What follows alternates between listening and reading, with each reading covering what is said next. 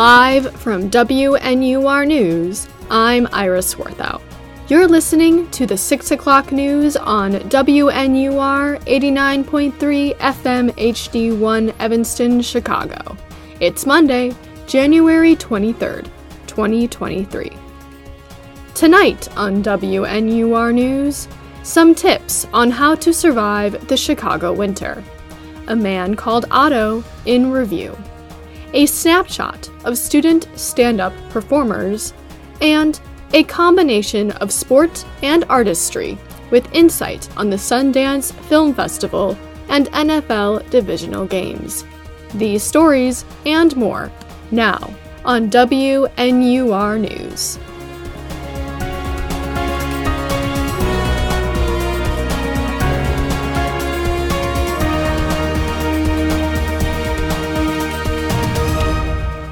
Thanks for tuning in. Sophomore reporter Ari Bernick went out and asked some Northwestern students about their experiences with the Chicago winter. They had some advice to give. Paul O'Connor has the story.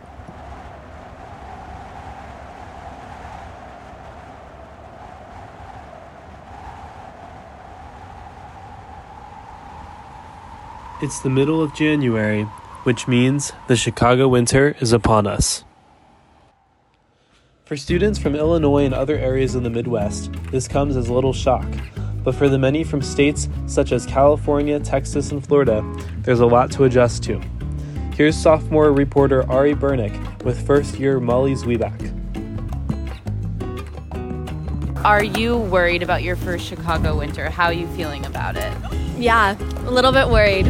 I've just never had anything like it before. Because where are you from again? I'm from the Bay Area, California. These concerns are justified. Winter in Chicago often begins in early November and can last past April. Snow and other kinds of precipitation are common. Temperatures can dip into the negatives, and this doesn't account for the winds from Lake Michigan that batter the campus. And where are you guys from? I'm from Columbia. I'm from England. And how was your experience with your first Chicago winter?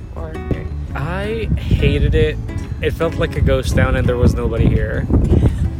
I thought it would be a lot less cold than it actually was. I underestimated the wind coming from the lake. Even those with better experiences of the Chicago winter had their gripes. Here's Weinberg third year Seth Pearson. How have your experiences been with the Chicago winter? So far, so good. Not too bad. Honestly, better than I was expecting. But way too long. It can be difficult to know where to start. Again, here's Molly Zwieback from California. Have you taken any measures to prepare for the winter? Other than getting like boots and a jacket. Okay. Kind of going in blind. Others have more concrete ideas about how to handle the Chicago winter. Biggest tip on how to prepare for Chicago winter? Get a really big and durable coat that will last you the 4 years because it's an investment. What is your biggest tip on how to survive a Chicago winter? I have the fleece lined tights, and then you wear them under everything. What's your biggest piece of advice for freshmen? For freshmen, make friends, and stay busy. Unfortunately, there are some things that can't be solved by a good winter coat. Students from warm regions might not be prepared for a 5-month winter, physically or emotionally. This lack of preparedness can spill over into academic and social life, making it harder to engage with the community. Here's Weinberg first year Stephanie Martinez from Miami, Florida. Thought it was going to be a lot colder, but I didn't think that the weather was going to affect my mood. And for lower income students, a good winter coat might be harder to come by. Students can apply to the SES Winter Gear Program, which works to provide every student with some protection against the winter. They gave me $300 to buy on JCPenney coats and boots and a scarf and a hoodie. Getting a decent coat is the first big step for anyone preparing to face the Chicago winter. But it's important not to let the less visible effects of a 5-month winter go unnoticed. A coat can only do so much to protect you from the darkness within. Reporting for WNUR News, I'm Paul O'Connor. Stay warm.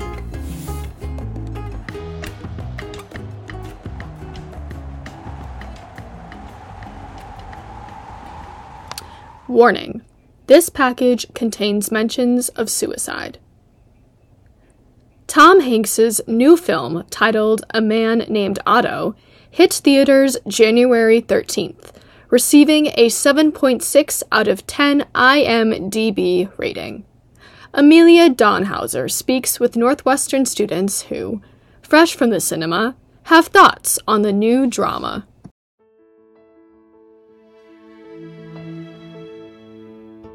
Whom do you picture when you hear the name Otto? When I hear the name, I envision a grumpy old man living alone, and this is exactly whom Tom Hanks plays in his new film, A Man Called Otto. The film is an American adaptation of the Swedish hit movie and book, A Man Called Ove. It is about an elderly widower whose energetic next-door neighbors bring light back into his life.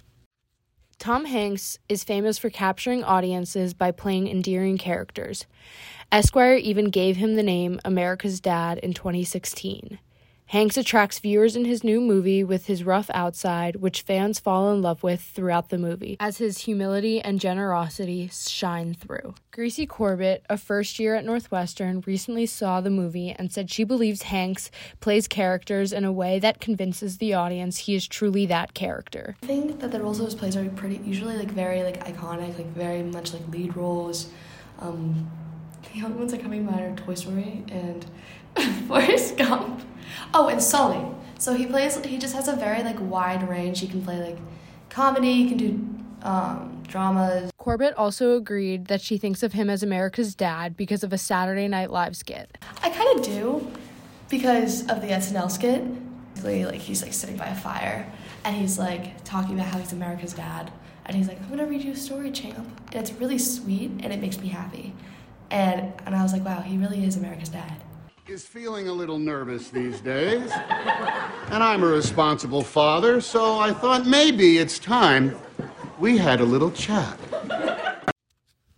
Perhaps his character, Otto, is Hanks's greatest attempt to cement this term. He is grumpy yet lovable and begrudgingly helps his overzealous next-door neighbors, attaching audiences to his heartbreaking personal struggle. Indy Goldberg, a sophomore at Northwestern, recently saw the film and shared her reactions. She believes Hanks was cast perfectly for the character. Considering it was the idea of a grumpy old man living in kind of this time loop of him just doing the exact same thing day after day, and living in these condos, in very rural America. It made a lot of sense. I thought it was wonderful. I thought it was really sad at parts, but they also included some really great moments of humor that brought a nuance to the movie that I thoroughly enjoyed. The humor throughout the movie adds light to the movie, especially as Otto continues to attempt to reunite with his wife, who passed away months prior. He attempts suicide multiple times throughout the movie, but is unsuccessful each time. Goldberg also said she read the book before the movie and liked the American adaptation. I also read the book before seeing the movie, which was A Man Called Ove, and so it was nice to see how the film adapted to the book's structure. Without spoiling the film, Goldberg said she believes the movie's ending was a poetic way to end the film. I thought the ending was wonderful. I thought it was in ways unpredictable and predictable at the same time, which brought the audience kind of this happiness and settling feeling about the whole film. I thought it was a very good way to end it. The ending caught both Corbett and Goldberg off guard. They were surprised, but they both said they believed it was right for the character and his story arc. At times, the film is difficult to watch as the viewer watches Otto struggle with the realities of growing old alone while coping with the tragedies of the past. The film is a reminder to the audience that although at times life seems lonely and incomprehensible, there is beauty in mundanity. Small interactions mean more to people than one may think. See it. I did cry at the movie. For WNUR News, I'm Amelia Donhauser. I will tell you the whole truth. Welcome back to WNUR News. It's 6:11 p.m. Central Time. A variety of comedians, ranging from Catherine Hahn to Seth Meyers, graduated from Northwestern and achieved success in the industry. But how does a journey in comedy start at Northwestern? Ella Barnes has the story up next.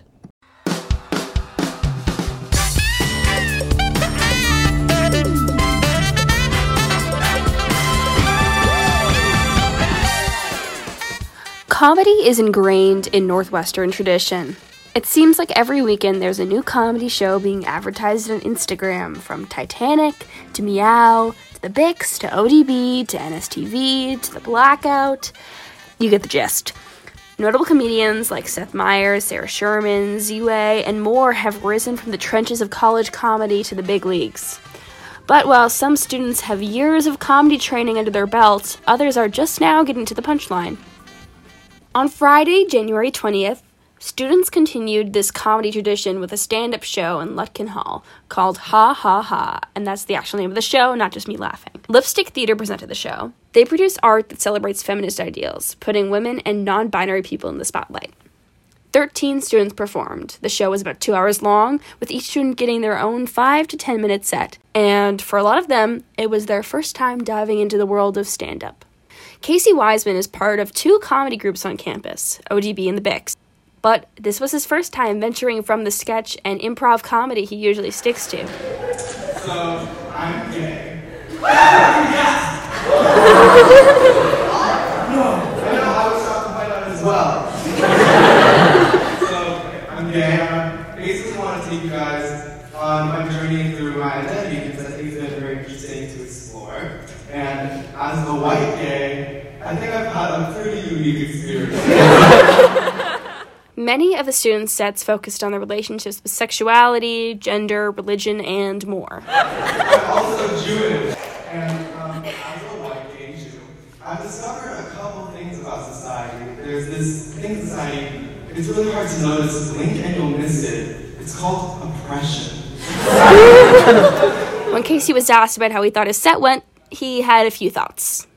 From what people are telling me, it went pretty good. I mean, when I was doing it, it was kind of like an out-of-body experience. Like, I was kind of nervous, but it was like also just like super fun in the moment. And I was like getting like laughs, and it was like fueling me on. And I was like, I could get used to this. And like stand-up is just you up there all alone. Like you got no one to rely on, and you like gotta use all of your own funny to make something happen.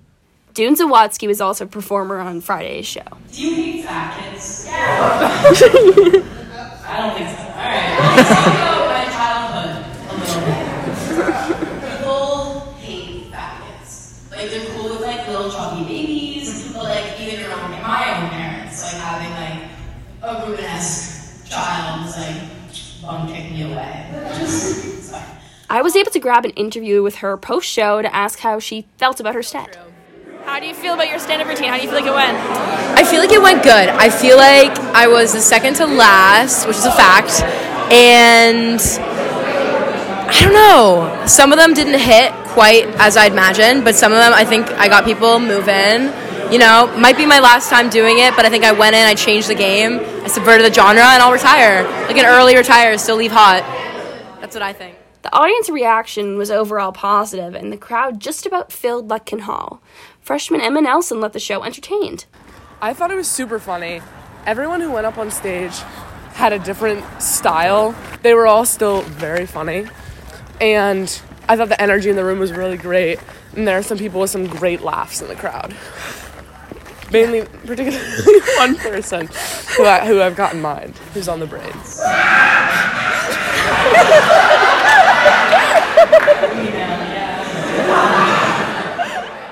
From WNUR News, I'm Ella Barnes.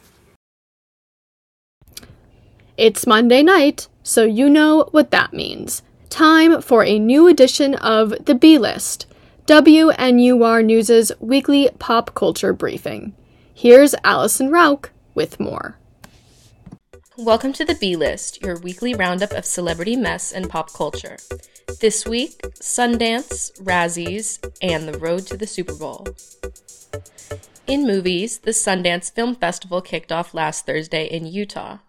The festival adopted a hybrid model for 2023 after 2 years of being completely virtual. With the return to in-person format comes questions about accessibility. Jury member Marlee Matlin's wireless closed captioning device malfunctioned during a screening of the film magazine Dreams. Matlin and a few jury members simply left the screening to watch the film later, sparking rumors of a walkout. Sources from Sundance apologized for the error and stated they are committing to improving accessibility for all attendees. The Golden Raspberry Awards, aka the Razzies, announced their nominations today.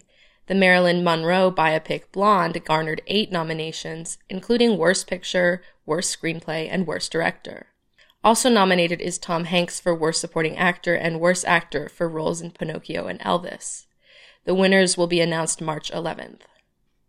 In celebrity, Lisa Marie Presley's public memorial service took place yesterday at the Graceland Mansion in Memphis, Tennessee. The daughter of Elvis and Priscilla Presley was 54. Paris Fashion Week wrapped up on Saturday after 6 days of high-impact shows highlighting designers' menswear. And in sports, the NFL divisional round games wrapped up this weekend. Saturday saw the Kansas City Chiefs clinching a win over the Jacksonville Jaguars, and the Philadelphia Eagles handily beating the New York Giants. Yesterday, the Cincinnati Bengals beat the Buffalo Bills, and the San Francisco 49ers pulled out a win over the Dallas Cowboys. Conference championship games are set for Sunday. The 49ers will face the Eagles at 2 p.m. CST, and the Bengals will play the Chiefs at 5:30 p.m. CST. That's all for the B-List this week. Check in next Monday to hear about what happens this week in pop culture. For WNUR News, I'm Allison Rauch. Welcome back to WNUR News. It's 6:18 p.m. Central Time. I'm Iris Swarthout. In the headlines tonight, Northwestern's Allison Dining Commons celebrated Lunar New Year this Sunday. With Asian foods like pork dumplings and red bean-inspired desserts, students could eat brunch while engaging with traditional Asian activities like the Lion Dance. The event was hosted by NU Dining and the Korean American, Taiwanese American, and Chinese Student Associations. It's a lucky week for Fall Out Boy's fans. The band announced a last-minute, quote, incredibly rare, unquote, Chicago performance today. Tickets for Wednesday's performance went up for sale today at noon, and only those 18 and older can attend. COVID-19 vaccinations might evolve into annual shots, said the Federal Food and Drug Administration today. The announcement came after a stagnation in booster vaccinations, with the Associated Press stating that 16% of those eligible have received the latest August booster. As for the ongoing war in Ukraine, Poland Prime Minister Mateusz Morawiecki said today that their government would send tanks to Ukraine, even if Berlin does not grant authorization. The statements come after Poland's growing pressure on its Western allies to send military hardware to Kyiv. Taking a look at the weather for tonight, our morning of sunshine will fade into cloudiness overnight. Just below freezing temperatures will continue into tomorrow, with lows hitting 30 degrees and daytime highs at 33 degrees Fahrenheit. Winds ranging between 10 and 20 miles per hour bring the wind chill to just under 20 degrees Fahrenheit, so layer up. Later in the week, we see wet snow and not too low of a temperature drop into the 20 degree Fahrenheit range. That's all for WNUR News at 6 p.m. For more news updates and reports, follow us on Twitter at WNUR News. You can listen to these and other stories of the day on our Spotify, Google Podcasts, and SoundCloud. You can also find us on our brand new website, WNUR News. Again, that's WNUR.news. Our producer today is Brandon Kondritz, and our reporters are Paul O'Connor, Amelia Donhauser, Ella Barnes, and Allison Rauch. I'm Iris Swarthout. From all of us here at WNUR News, thanks for listening.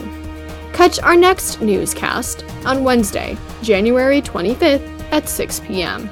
Now, back to scheduled programming.